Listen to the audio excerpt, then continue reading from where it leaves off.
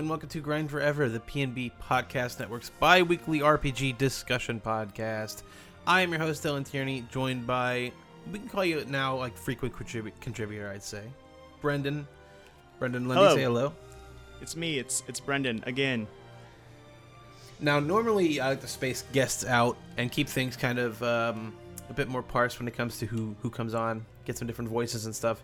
But sure. Honestly, Brendan, you have more of a varied taste in RPGs than a lot of people I know. So I figured that this would be a good one to get to because this is Final Fantasy XII. And Final Fantasy XII is a bit of an oddball in the Final Fantasy series. It's not as derided as the likes of Final Fantasy VIII or, I don't know, like Final Fantasy II if people care. But it doesn't really get the high highs as much. You know, people aren't championing it too much. And we'll get into a little bit of why that is, why that's the case. Where this was the start of modern day Square Enix sort of not work policies, but just like their practices and how long they take to make stuff. Yes. But yeah, I have Brendan on. You know, the only thing that really got me to get Brendan on this episode, other than that I know he's great at this kind of thing based on our previous episodes, is that he's playing the game on the Switch. Okay, that means he's probably played it before and he's playing through it again. Yes. Right. So I'm glad my guess was spot on. But no, and we've covered a couple Final Fantasies in the past here at Grind Forever. Notably, I believe 6 and 7 and 9. But kind of skipping around and going through 12, I thought was very pertinent with the release of the Zodiac Age on Switch. And I believe Xbox One as well. Yes. All the Final Fantasies are starting to get permeated through all the consoles. I think this is something that people aren't really talking about that much, but hey, I think it's cool that, you know, all these games are hitting all these different platforms, and, you know, like, you can play Final Fantasy 12 not on a PS2. The way, probably the better way. Yes, for a lot of reasons. We'll get to that. Right. So, from the top, Final Fantasy 12. Paint a picture of what this world is kind of about. What Final Fantasy 12 is kind of about. So Final Fantasy 12, I mean, you touched on it before. It's a strange game. It's not just a strange game in the Final Fantasy lineage. It's just a strange game, period. But I guess in terms of within the game is set in Ivalice, which is the same setting for all the Final Fantasy Tactics games and Vagrant Story. So if you play those games, there's going to be a certain look, sound, maybe a certain design philosophy behind a lot of that. I don't think we've talked about Final Fantasy very much on here, other than maybe we touched on it a little bit in the Dragon Quest 11 episode, where I'm pretty sure I put my line in the sand as saying I prefer Dragon Quest to Final Fantasy, and Final Fantasy 12 is probably one of the exceptions. I would say gameplay wise it's my favorite Final Fantasy. Story wise, maybe not so much, but it's the Final Fantasy I've gone back to the most. And the one that I don't know, it's just something about it. I mean, there's a lot of things that I can say that I really like about it a lot, but it's just, I like how weird it is, but I also like the fact that it's set in Ivalice. And I mean, Final Fantasy Tactics is probably my favorite Final Fantasy game, but I don't often count it when I'm numbering, you know, my top 5 Final Fantasies or whatever, because it is kind of a spin-off. And so, but anyway, the world in Final Fantasy Tactics and in 12 is probably, it's in my opinion, the most well realized of all the Final Fantasy settings, maybe with the sole exception of Final Fantasy 7. And so because of that really strong sense of place, and there's just, you know, it has a really strong sense of place, and it's just a really big world in general because of how the game's set up. I just really like being there. I know a lot of times I talk about on these podcasts, I like games where I feel like it's a place, And that's probably my favorite thing about Final Fantasy 12. If there's anything that we can say that Final Fantasy 12 does better, in my opinion, than any other Final Fantasy, it's that it's got a really strong sense of place. Now, with its sense of place, like, does it forego a sort of traditional town, sort of big city, wilderness kind of structure of older Final Fantasies, or even the likes of your 7s and 10s? How is it laid out? Like, because in my head, I'm sort of picturing what the what today's games take from 12 is the Xenoblade Chronicles of the world. They sort of carry the torch of those games. So, like, are you sort of gated from entry from a lot of these places, or is it like if you just show up here and the enemies will fight you, you just get messed up? It's so if you played maybe something like Xenoblade Chronicles, those games wouldn't exist without Final Fantasy 12. This started the whole single player MMO in mainstream JRPGs. I mean, from my perspective, it did, at least. I didn't play. Maybe something like Dot Hack is more akin to that, but Final Fantasy 12 it's just basically an open world, and you can kind of go and do whatever you want. There is some gating throughout parts of it, but I mean, the previous game in the series was 10, and right. 10 was extremely linear, and actually I just played 10 on the Switch as well. So going from 10 to 12, it might as well be two different series of games. Like, 10 was such a departure from the rest of the series, and that 12 might have been kind of an overcorrection, folded in a lot of the, it took the MMO structure of 11, boiled it down, watered it down in the right ways, and added in some of the classic Final Fantasy elements and Final Fantasy Tactics elements. So now you have this kind of, we're going to say it a lot, it's just this weird game where it's basically an MMO, but it plays faster than an MMO, and there's not as much to do. But because there's not as much to do, the stuff that is there to do is better and more focused than playing like 18 or hundreds of hours of Final Fantasy 11. Right. It's weird how they kind of came to Final Fantasy 12. Like 11 was huge. I don't think people really talk about 11 that much because the 14 kind of exists in these days, and 14 is also experiencing a huge swell of support. But 11 was huge. That being said, it was a different time and a different place. Final Fantasy 11 was in like the early 2000s, so internet I don't think was as ubiquitous, and especially on consoles. Like they didn't have it on Xbox, so most people didn't really have a lot of internet connected consoles. I think 11 being the sort of like they just went whole hog into MMOs was a bit divisive at the time. So them going back to this is like a quote unquote traditional single player Final Fantasy, but with the caveat that there's some like weird MMO-ish elements. I think it's just it is an odd duck in a lot of ways. I mean, 11 is cool. I played a lot of 11, and I have fondness for Final Fantasy 11, but that was a traditional MMO in the vein of something like EverQuest, and it came out just right before World of Warcraft hit and blew everything out of the water in terms of the MMO genre. Mm-hmm. So 11 is this weird artifact even at its time of an old MMO design. So it didn't really get the recognition that maybe it deserved had it come out even a year before or a couple of years prior to World of Warcraft. But yeah. Right. And then, like, I obviously, a company like Square Enix, especially at the time, they had pretty. Well, actually, I don't know, because was Spirits Within like after 10, or was that because that was Final Fantasy 10? They still had it was just SquareSoft. I'm pretty sure. Yeah, I'm pretty sure that Final Fantasy 10 and they were certainly within. They were within the same window.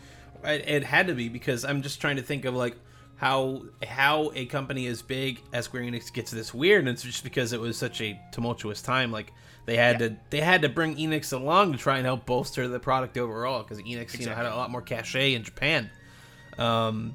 So I was gonna say that, I guess there's just multiple teams. One's clattering away at Final Fantasy 11 while 12 is being worked on. But in all honesty, that might not have been the case. I don't think that at the time they had that many resources, because Final Fantasy Spirits Within almost bankrupted the company. I mean, I think Final Fantasy 12, if it wasn't concurrent with 10, but it started shortly after. So I mean, there was a time where 10, 11, and 12 were all being at least talked about. Oh man, at Square, and that's part of why Final Fantasy 12 is so it's just fucking weird, and we haven't even really gotten to it. Like, we might as well just get. So I mean, it's set in Ivalice. You follow the he's not even the protagonist. So you follow this character named Vaughn, and he's presented as if he's the protagonist, but he's not. He is basically the surrogate for the player, who experiences the story as this kind of tag-along to arguably the real protagonists, which are Princess Ash, and I can't say her full name. It's something about Matsuno, who started Yasumi Matsuno, who wrote the story. He was director for a while, but after the realities of crushing development timetables, he had a mental breakdown and left the company and hasn't made a game since, I don't think. He wrote the story for Ash and Captain Bosch von Ronsenberg of Dalmasca, which is a meme. If anyone knows the Mega 64 video where they're running around saying that I'm Captain Bash from Dalmasca, that's where that comes from. It comes from Final Fantasy 12. God, that's where that comes from? Because I've heard yes. people say that, not even in reference to fucking Final Fantasy. That's funny. Yeah, it's an early thing in Final Fantasy 12, where you have to run around the city telling people you're Captain Bash. But anyway, so they're arguably the two main protagonists, but you're playing as Vaughn, and so when you're in the towns and in the cities, you're walking around as Vaughn. But out in the wilderness, you basically take control of any of the other party members, who include Vaughn's girlfriend Penelo, and then Bosch and Ash, and then my favorite character, and many other people's favorite character, Balthier, the Sky Pirate, who's basically just Han Solo, and his sidekick, Fran, the very scantily clad bunny lady, which they're known as Viera in the world of Final Fantasy 12. I see. Yes, so basically,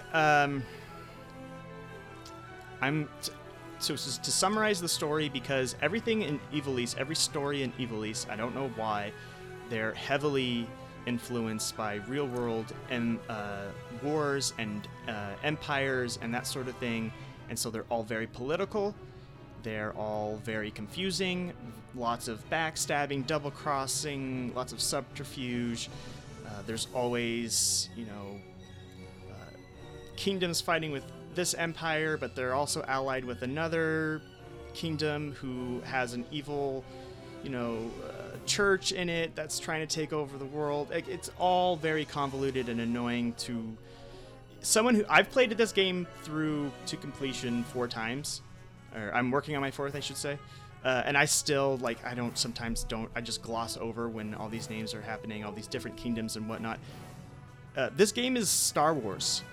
The story of this game is Star Wars. So a kid, an orphan who lives in a sandy desert town, gets swept up in a giant war between empires and resistance fighters and all this stuff. Balthier's Han Solo. Fran is like sexy Chewbacca. And then Bosch is kind of like the real Luke Skywalker. Like, he's the chosen one who's coming to save everyone, sort of, kind of. Vaughn's who people make you think is the Luke Skywalker? He's there's literally there's points throughout the whole story where like characters will look at Vaughn and just be like, so I mean, like, why are you here? Like, what are you doing? And he won't have an answer. He'll just be like, I don't know, man. I don't know. Like, just hanging out. He's one of the few characters though that has any sort of arc, because by the end of it he's discovered what he wants to be. And really, I mean, he wants to be a sky pirate, so that's kind of why he joins up, is he idolizes Balthier and wants to be like him. But like when you get into the meat of, okay, we're gonna, you know, Ash is this royal princess and she's gonna come and muster up a resistance and we're gonna take the fight to the Empire, and there's a magical, you know, device that's gonna save everyone and everything. That stuff gets annoying, or not annoying, I should say. That stuff gets really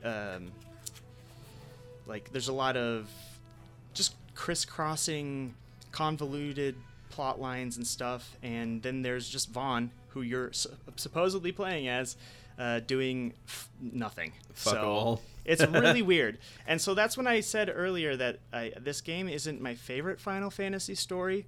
That I mean, unquestionably, I would say that's Final Fantasy IX for me.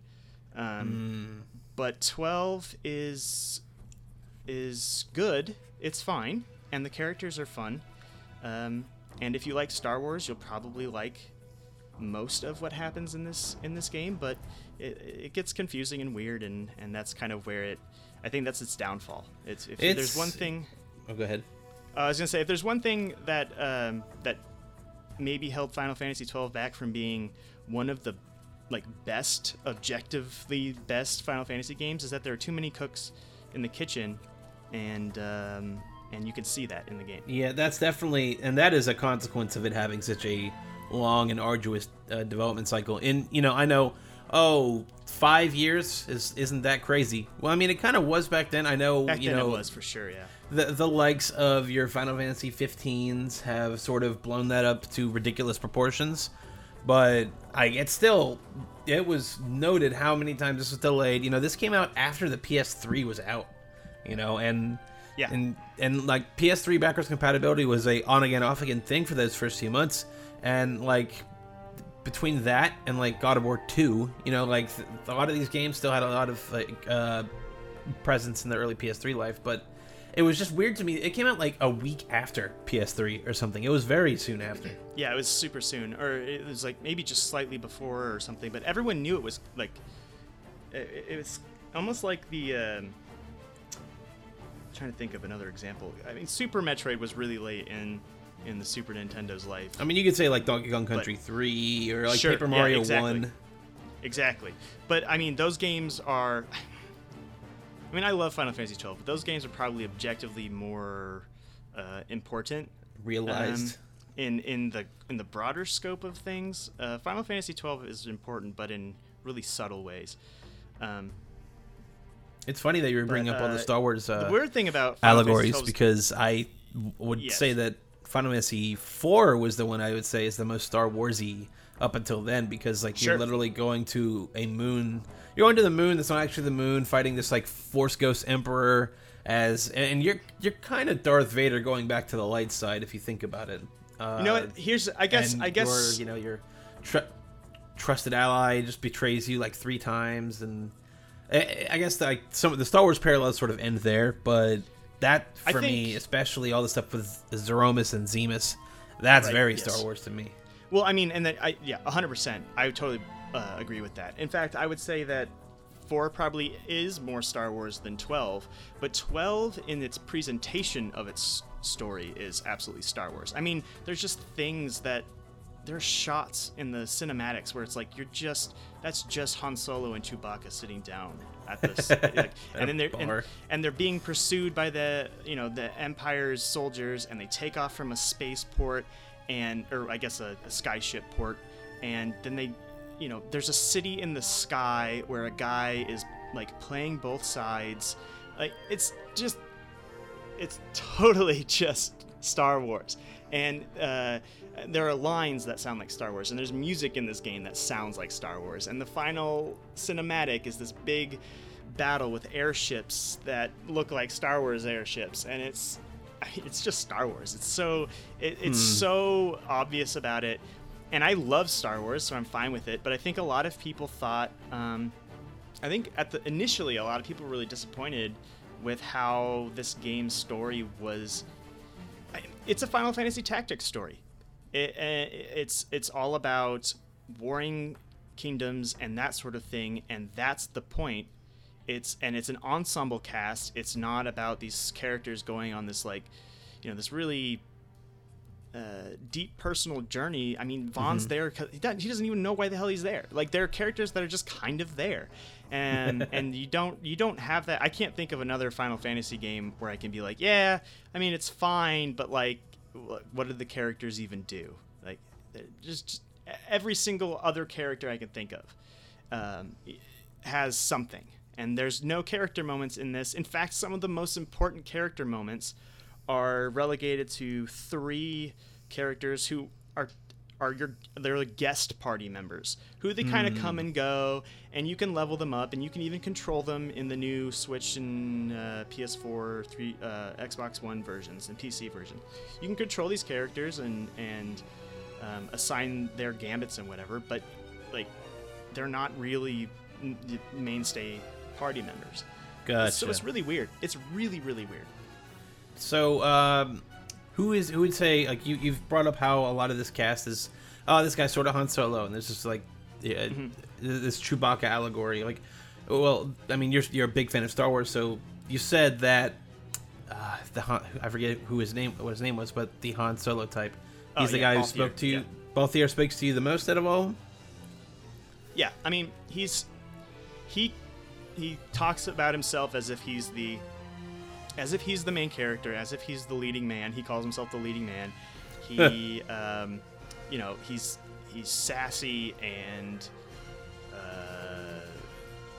sarcastic, but he's also he's the lovable scoundrel, just like Han Solo.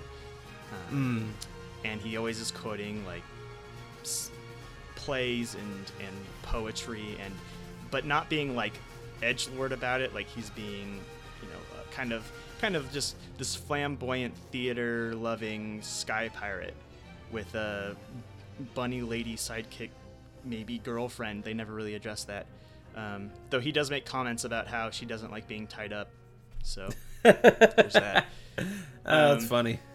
Yeah, he's definitely my favorite, and I finally, on my most recent playthrough, figured out a good build for him, and he's actually a worthwhile party member, because the tragedy is, before, he was almost always just the weakest, most useless dude in my party. That's Kanji syndrome for Persona 4 for me, yeah. Yeah, Oh. yeah. God. So, you said you found a good build for him. What is the sort of central mechanic of gameplay in this? I know the likes of Final Fantasy X had grid systems and stuff like that. What is 12's thing? So 12, originally Final Fantasy 12 had simply something called the license board, which is basically a more straightforward version of the sphere grid from Final Fantasy X. It's set up like a giant checkerboard, and you moving around and unlocking different abilities, or the license to use certain items, or upping your HP or whatever. That happens all in this license board, and every monster that you fight, they drop both experience and license points, and you spend them on the board. And it was fine in 12, the original. It worked. You could very easily game it, but you could also very easily wind up with completely useless party members if you weren't careful and planned out your moves across the license board. And that was a problem. For some people, it was literally, they would get to a point where they literally couldn't do anything because they had just kind of ruined. I wouldn't say can't do anything, because you can always grind out a bunch of stuff. But it's either if you botched your character's development early on, it would take a lot of grinding to get to a point to where you had enough to dig yourself out of that hole. And at a certain point, everyone is just doing everything. Everyone is a black mage and a tank and a white mage and a dragoon, and every single Final Fantasy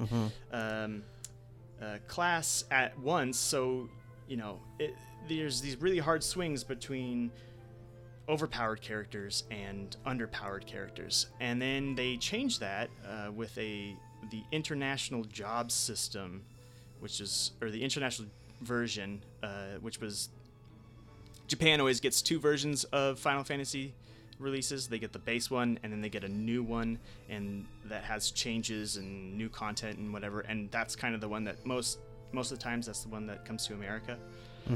But this one didn't. This one didn't come to America. And so people in Japan, in this new version, everyone could pick between classes. You could set each character's class between one of 12 classes. So you have 6 party members. You ended up with 6 different classes, and they were either, classic Final Fantasy Tactics jobs, or they were based off of them. And that made the job system a little bit easier, a little bit better. But it wasn't until the PS4 version where they let you pick 2 classes, and then you had even more flexibility. You can come up with even better builds and whatnot. But even then, the one thing that you have never been able to do until the Switch version is switch your party's jobs.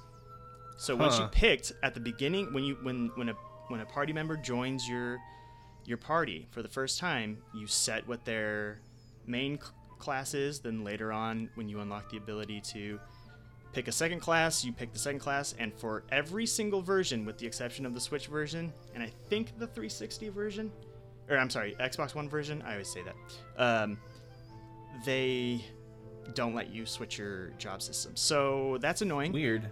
But in the Switch version, you can just go talk to one character, and he's like, yeah, you can switch whenever you want. So it lets you play around with different party setups a lot more. And I'm just going to say it before we get to the end of it, but that's the version to play. So, because this game is all about its gameplay, it's not about its story. So play the Switch version, let yourself switch your job up, and have a good time. That's pretty endearing to what 12 is supposed to be. If it's gameplay, the gameplay is kind of the cornerstone of it, the touchstone.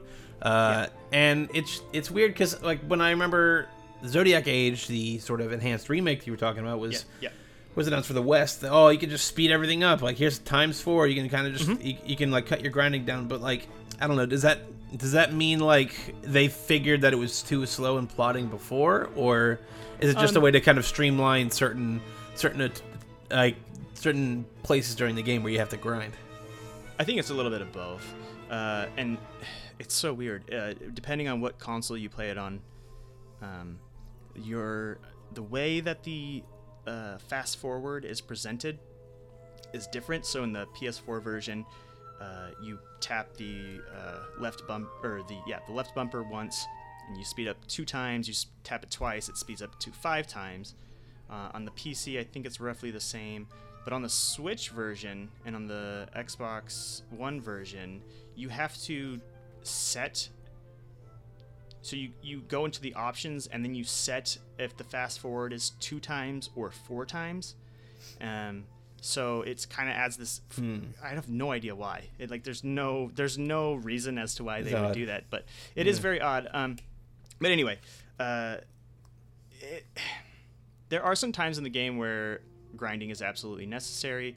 I always really liked grinding in this game, and there was a part of me that felt a little bit odd about having the fast forward on when I first started playing the PS4 version. I think it was a couple of years ago now. And it was it feels weird. I don't really like how fast the combat moves. Part of the thing I like about Final Fantasy XII, it's a very strategic game. It plays like a weird hybrid between a tactics game and a real-time strategy game and an MMO. Right. And so I didn't like just fast forwarding through my favorite part of the game wasn't great. But then I started to really I got more into it, and on the Switch version I've been using it a lot. So I think it was them realizing that, hey, there are times in this game where it's a real grind. Now, I don't know why they just didn't rebalance the game and take the grind out.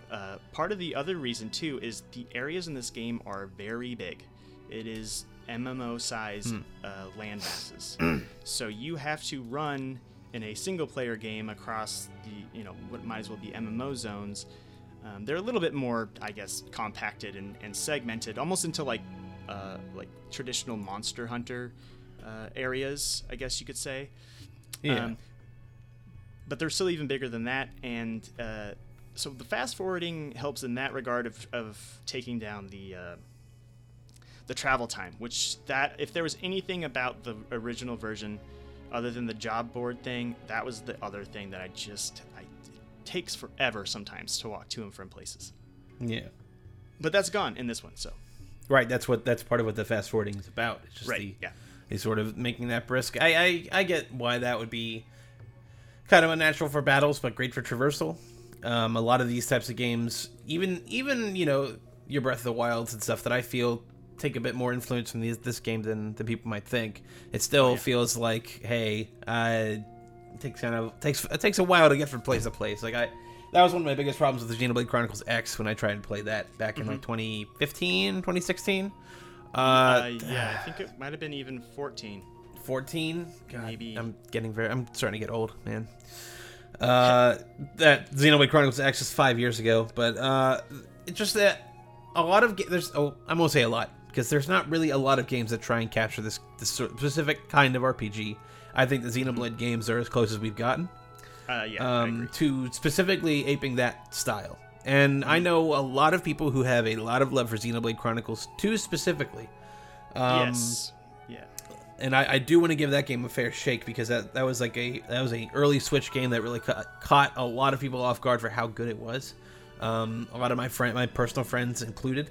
So I want to give that a shot, but I also, Final Fantasy 12 is just right there. Like, I feel like I could just as easily get into that, and it's so streamlined in a lot of places that I kind of want to give that a whirl before I do that, But, I mean, that's neither here nor there for how vast my backlog gets. Right, I mean, yeah. God knows I don't need another RPG on my table. I'm still waiting to finish. I still have to beat Octopath Traveler because I've done everything and that leads up to the final boss. I just have to beat him. And then I feel comfortable getting into Tales of Vesperia. And that's a game I'm going to cover on this show, hopefully sometime soon. But I've never played a Tales game, so that seems like the one to get. Yeah, I've never played one either. Although I'm glad to hear that you're almost to the point in Octopath Traveler where all the stories start to converge. Yeah. I've heard some murmurings about how they actually intertwine with certain characters. So I'm eager to get to that stuff because yeah, dude, those post-game dungeons. It's really cool. I mean, yeah. Yeah. No, I mean, I don't. I say that with love. I think Octopath Traveler is a really good game, and it was probably. I don't think I'd be playing many of the games that I've talked about on this show with you if it wasn't for the fact that Octopath Traveler reminded me how much I like JRPGs. Well, fair enough that it's a catalyst to find potentially better stuff out there, but it's. Yeah. I don't know, even in Octopath, because I went to that Forest of Purgation with the big dire wolf, and I think people have told me that's like the hardest boss in the game, and or one of them anyway. Yeah, I think so. You know what? Probably. I mean, it's just one of those classic JRPG things of like a late game boss that'll just do one fell swoop and like kill everybody. So you have to build around him, which I'm not a super huge fan of, but I get it. It's like a post game fight. It's whatever. Technically, I shouldn't even be here. Right. Well, and so that's an interesting thing. So, something that the Xenoblade Chronicles games do that infuriates the hell out of me is they put, a level 80 creature in the very starting zone, and it can aggro. You can aggro it, right? Final Fantasy 12 has some of that, but most of them are optional, and so. It does this thing where it kind of teases you. It's like, yeah, you're fighting these little wolf things and Tonberry looking guys, but look at this giant T-Rex in the background. At some point, you're gonna be able to come back here and just smoke it. You're just gonna steamroll the thing, and that's something it's really good at doing. is setting. It just keeps. If you like the feeling of seeing a really big monster or running into really hard mobs and being overrun and then coming back and totally wiping them out because you built your party up the right way and upgraded all your gear and stuff, this game has tons of that. The other thing this game has in like just buckets of is numbers going up, and I think that's probably why I like this game so much, is because it's all about numbers going up. Like you're just constantly making incremental progress. It's not just that you're leveling up and then, you know, oh, my stats went up and then I'm leveling. It's like every monster you fight drops job points, and sometimes you're like, oh, I just need to go like take down 2 monsters and then I get to unlock this awesome, you know, set of gear or something. And it's really good at that. I think that's probably just from my personality, that's probably why I like this game so much. It's just there's just constant progression. Gotcha.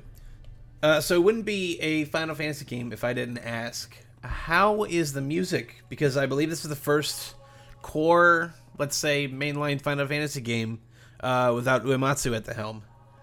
So, okay. I actually, yes, I think Uematsu did do some stuff for 11, but it was primarily done by the Crystal Chronicles composer of all people. 11 was.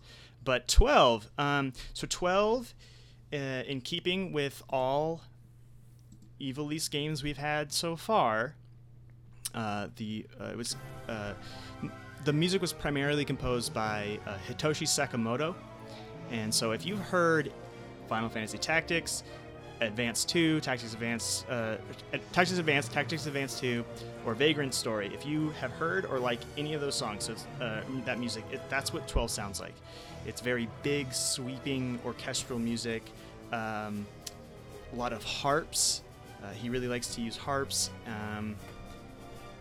and kind of this weird looping, like that goes between like really intense moments and then kind of quieter, more subdued moments. More subdued and subtle moments. And it's interesting because there's no battle theme in this game. You're out and you're exploring, but the exploration music sounds like the combat music from a tactics game. So it sounds like, you know, you're in combat constantly, but like it's, like I said, it kind of flows into these more subtler moments that sound more like, you know, okay, we're journeying through this desert or this jungle or whatever. I love the music in this game. I think it's probably some of the best just JRPG music, period. That said, it's not very memorable to... Like, if I played this music for you, you'd probably be like, oh yeah, I can see how that sounds like Final Fantasy Tactics, you know, if you played Tactics. Right. Or you would say like, oh yeah, okay, this sounds like this really epic video game music. But if I said, this is Final Fantasy music, you probably, and you hadn't played something like Final Fantasy Tactics, you'd be like, wow, really? That doesn't sound anything like that. It's not to Xanarkand, it's not Aerith's theme, there is none of that.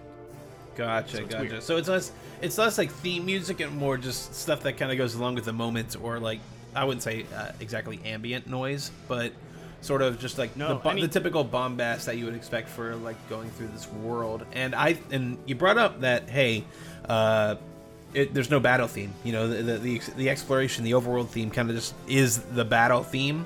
Kind of leads into it. That's a cool organic touch that I don't think even like a lot of other open world type games do, because, you know, Breath of the Wild has a battle theme, you know, like Xenoblade has a specific battle theme. But I think it's interesting that they thought so well of, you know, whatever of Final Fantasy XII's overworld overall music, that hey, we'll like, this is like, we'll have it blend sort of seamlessly, and I think that's pretty cool. Yeah, and I mean, like, you know, every single area in the game has a different theme, and sometimes that theme will change. There's actually something of a timing and weather system. So some areas have a flood season where it opens up pathways to other places, and then a dry season where you might be able to, you know, traverse through the area easier, but you can't, you know, take the shortcut. Maybe there's sandstorms in other places, and sometimes those changes are accompanied by changes to the music, and sometimes it has to do with just, okay, we've hit this point in the story, a thing happens, the nature of this area has changed, so the music is different. But yeah, so it's kind of like playing an MMO where every area's got slightly different music or whatever. Right. But yeah, interesting how that sort of aspect of, oh, this is like a single player MMO. People would say that. I almost thought it was sort of deriding what the game actually was, but it really does sound like that's actually what the game was. Like in terms of how it's structured. I would say that it's not as much of a single player MMO in its combat as much as Xenoblade is. I mean, it does have the auto attacks. It does have a lot of, you're programming your AI companions, and you can turn on and off just how much control you give them. Right. So you can basically have what feels like you're playing with a party of 2 or 3 other people, if this was a real MMO. But the thing about 12 that's so great combat-wise is fast. It's really fast. You fight a monster in a Xenoblade game, you're going to be standing there for at least a couple minutes, maybe longer. And if it's a tough boss enemy, you're going to be there for 10, 20 minutes. Too long. Yes, and that is the thing about those games that infuriates me. And I think I could probably love that series if the enemy design was just a little bit less aggressive, and if their health bars were like, I don't know, 25%, like 25% as long, or yeah, exactly. Like if they were a quarter as long. In fact, I've played I played the first Xenoblade Chronicles and X, not through the whole way, but on an emulator with cheats enabled that basically make the monsters a lot less aggressive and a lot faster to kill, and those games are a lot better that way. Go figure. In Final Fantasy 12, like, the combat's already fast. Like, you can take down a monster in like 1 or 2 hits, and if everyone is hitting, the enemy on their own, like, it's moments. And if you've got the fast forward on, even if it's just the 2 times fast forward, you are mowing through enemies so fast. So it takes no time to get in and out of combat. And so in that regard, it doesn't really feel like an MMO. Because I mean, I played 11, I played 14. I really like 14. Has really good MMO combat. It's fast. The cooldowns are fast. You're moving your character around. It's a lot of position-based abilities. The enemies have position-based attacks where you got to get out of the way. I wish 12 was maybe a little bit more position-based, because a lot of it, like, you can kind of stand wherever, and if you're next to the enemy, it can hit you. If you're too far away, you can't hit it. So, in that regard, it's different than an MMO. But in terms of, you're grinding a lot, you're doing a lot of traveling through a large open world, and your party members are virtually, you don't have any say over what they do. Except for, you can pause the combat and go into wait mode and assign actions that way. And there is kind of an ATB meter or whatever in between every action.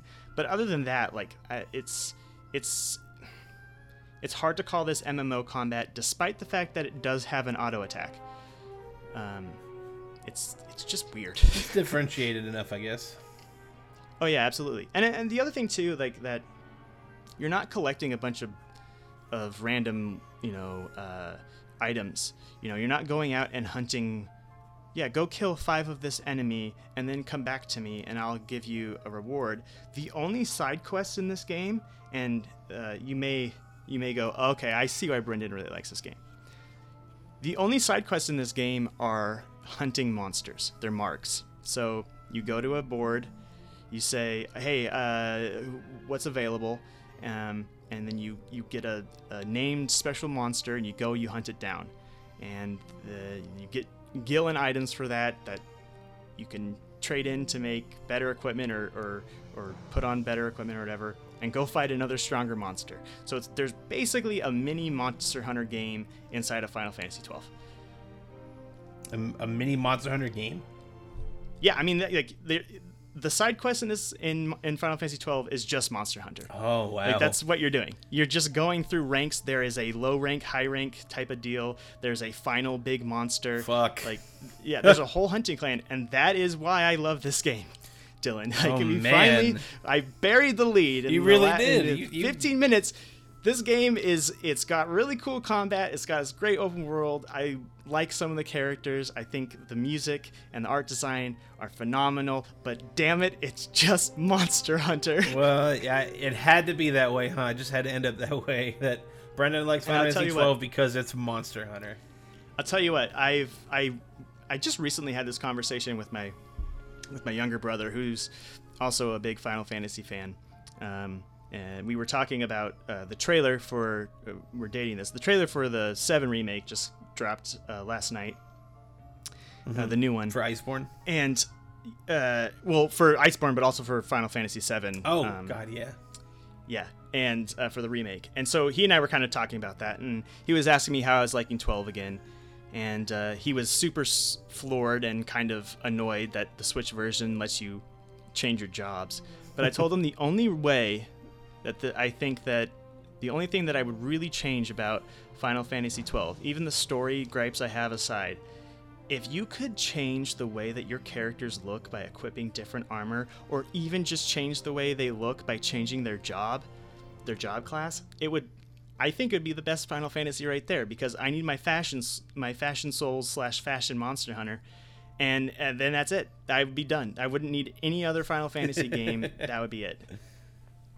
I think that's the only thing in my mind in terms of just pure mechanics that I think 14 might have over most other and tactics and stuff, is that if I can make my characters look different and look cool and unlock different ways to make my characters look cooler and fancier, like, I'm all over it. Wasn't there a Final Fantasy Monster Hunter on the 3DS? Yes, I was just playing it yesterday, in fact, God. because I was thinking about this. It's called Final Fantasy Explorers. It's fine. But it sounds like it's not what you want out of either. So, I mean, it's cool. I mean, it's got all the classic all the classic Final Fantasy jobs in it, and you do have all of that. Like, you make new armor, you look different. Every class has its like ultimate armor set, so you can look like, the classic Dragoon, which is my personal favorite Final Fantasy class of all time. And then, or the Dark Knight or Paladin or whatever. But it's just kind of shallow. It plays more like maybe like a Phantasy Star Online, which is another series I love for a lot of the same reasons I love Monster Hunter. But it's just not as good as any of that. I mean, honestly, I'd rather even just play Final Fantasy Crystal Chronicles before I played Explorers. Really? So, Crystal Chronicles. Anyway, Like well, the I one mean, that I just like came Crystal out? Chronicles. Like the newer one that just came out, like the remake? It's not out yet, but when it is out, Oh, God. I can come on here and we can talk about how good Crystal Chronicles is. Sure, why not? Because it's a good game, Dylan. You get 4 people together. I believe anyway, you. I believe you. And you know what? With the Switch, it's more likely than ever that I can actually get 4 people. And there's going to be online. There's going to be online play where, like, you don't have to be all tethered up with a bunch of Game Boy Advances to your GameCube. Anyway, we should stop talking about this. Final Fantasy 12 is an incredibly good game because there's a Monster Hunter mode in it. Otherwise, it'd be just fine. God, you really hid that from me from the start. I had no idea. Yeah, I didn't know. Okay, so that's the thing, is like, there's so many weird things about this game. Like, the story is so weird to talk about, and the characters, so like, the start with that is kind of, you have to go through so many layers of crap, and like, we didn't even talk about, like, I mean, we said there's 5 years, the director left halfway through, and a new guy came on. There's so much like back end drama with this game, specifically in regards to Square Enix, and I think it's the start of Square Enix being this sort of enigmatic company that just throws money over and over and over at some of their bigger stuff, to the sort of detriment of other titles under their umbrella. But I mean, like, the thing is, I look at Final Fantasy 12 and I think, oh, that's quaint, a 5-year dev cycle. Games press and Twitter things like we didn't notice so many smaller details. So who knows what Square Enix canceled in the mid 2000s. I think what happened was Nomura saw that they got 5 years to make 12, and he was like, all right, I'm going to take 10 years and make nothing. So that's what happened, is they set the board too much for Nomura. It's so crazy, just because after this you go into 13, which I feel like in the end of the day, they made a trilogy of Final Fantasy 13 that's fine. I think there's things to like about it. I'm not a huge fan, but I think there's things to like in those games. I mean, I think that it's such a weird thing, because like 12 is so much different than 10, and it's so much different than 13, and it like the bridge from 10 to 13 makes a hell of a lot more sense than 12 does. Like 12 is this random game that is a mashup of it's like a mashup of Tactics and Final Fantasy 6 and Final Fantasy 5, and then it's got a little bit of it's got all the MMO stuff from 11, but it's none of those games. It's such a weird hodgepodge for sure. It's such a strange game, and two different directors, and then Square comes in and says, no, you can't make all the character, like all the cast, most of the cast was going to be like in their mid 30s. Like they were going to be like late 20s, early to mid 30s.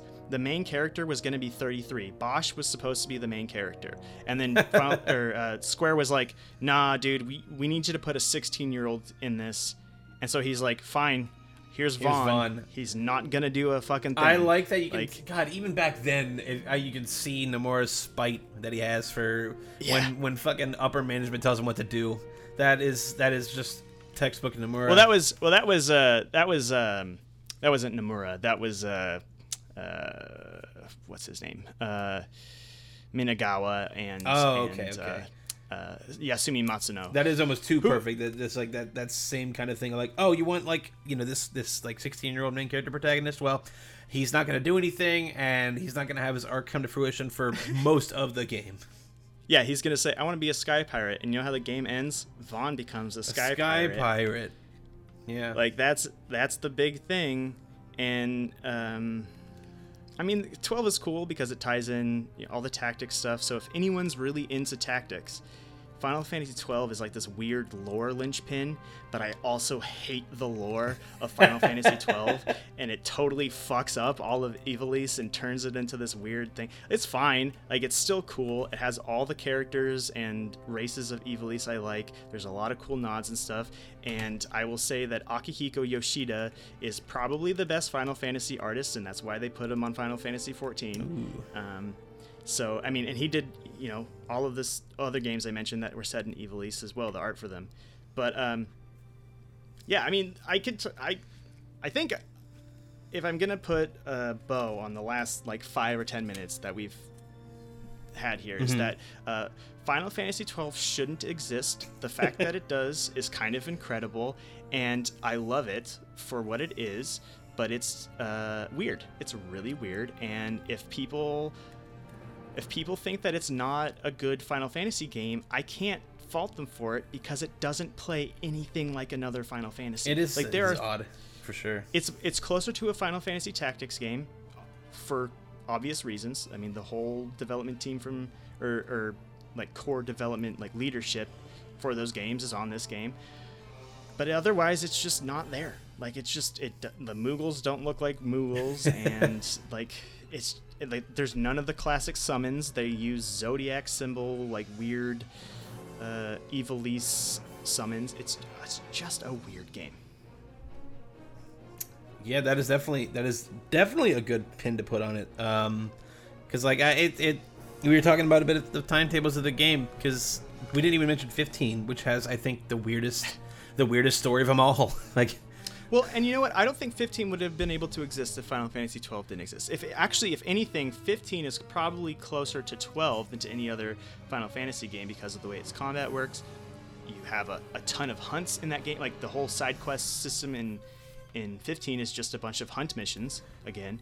And it's got an open world and stuff. I mean, 15 is the is like Square going, well, are we gonna follow the, you know, the 13 angle, or are we gonna do something different? And then they went, well, let's look at, 12 did this, maybe we could do that and make it just look like a Nomura game.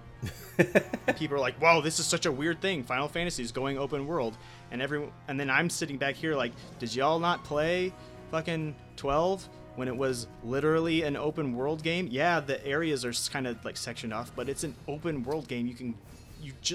I don't know. Oh, I was too busy with my launch PS3 playing Resistance Fallen Man. Yeah, dude. Had the blinders on. I mean, 12 was gonna be a PS3 game, but they scrapped that, and that's why. I mean, 12 looks incredible for a PS4 or a PS2 game. Oh, for like, it doesn't sure. look like it doesn't look like it should be one, and it still looks good on the Switch and stuff. It's one of those. It's definitely not unlike the Shadow of the Colossus of the world. Like, you are stretching the PS2 for all it's worth. You are wringing it completely dry. And I respect games that kind of go for that kind of ambition very late in the console cycle. I mean, you know, like the likes of Halo 4 on 360 kind of come to mind for just kind of pushing the boundaries of what you think that console can do. Right. And it's cool to see that now, you know, now that it's getting remade, now that it's getting put on different platforms, you know, Switch isn't like a radical, like, it isn't a super crazy upgrade from the likes of the PS2 if you think about it. No, but there are times, like, you know, you watch like there's a cinematic or something, and you see just like the way that the characters' eyes just move slightly, and there's subtleties in the way that they hold their mouth or the way they furrow their brow, and you're like, they did that on the PS2? Maybe you weren't able to see it because the textures were muddy, and you know, there's tons of jaggies and the textures were weird, but like I just continually look at it and go like, I didn't know they could do that. Like, because they didn't make new assets for the remake, as far as I know. I'm pretty sure all they did was just up-res the core files for this new version to be displayed in high def, and they still look fine. Like, yeah, you're not gonna be blown away by it, but I mean, it looks good. I mean, it's yeah, and Yoshida's art is one of those instances where it's like it can get by on its art direction. Like, this game has really smart art direction. It's really cool. I mean, it's all inspired by like Persian and like Greco-Roman stuff, and it doesn't, you know, it's not a European medieval world, and it's not a high-tech cyberpunk world or something like that. It's this weird desert tropical thing. It's weird. Yeah. I mean, yeah, we've said it like 12 times, but Final Fantasy 12, weird game. Definitely a weird one. It's really weird. But I think, do you have any closing thoughts on 12? I mean, I know it just came out, so there's a lot of, it just came out on a bunch of other systems, so there's a lot of avenues to play it, but any sort of closing thoughts? Yeah, there's a lot of places to play it. I would suggest playing it on the Switch. I think I said that in towards the beginning of the show, because you can change your class and whatnot. And I would say give it a shot if you've never done it before, or if you did play it. If you played it before and you were turned off by it, but you've since played maybe Final Fantasy 15 or Xenoblade Chronicles, and you liked those games, go back and see just how much of those games this is. You might be surprised. And other than that, I would also say that if you don't play it, that's totally fine too, because it's a really fucking weird game. So yeah.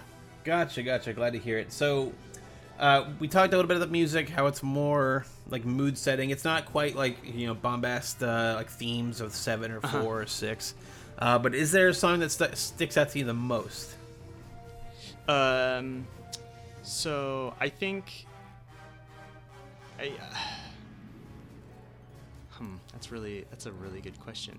I think I would say the boss battle theme is the closest thing that it has to a battle theme, and I really like that. However, it also has really interesting versions of both the Final Fantasy march in like the core Final Fantasy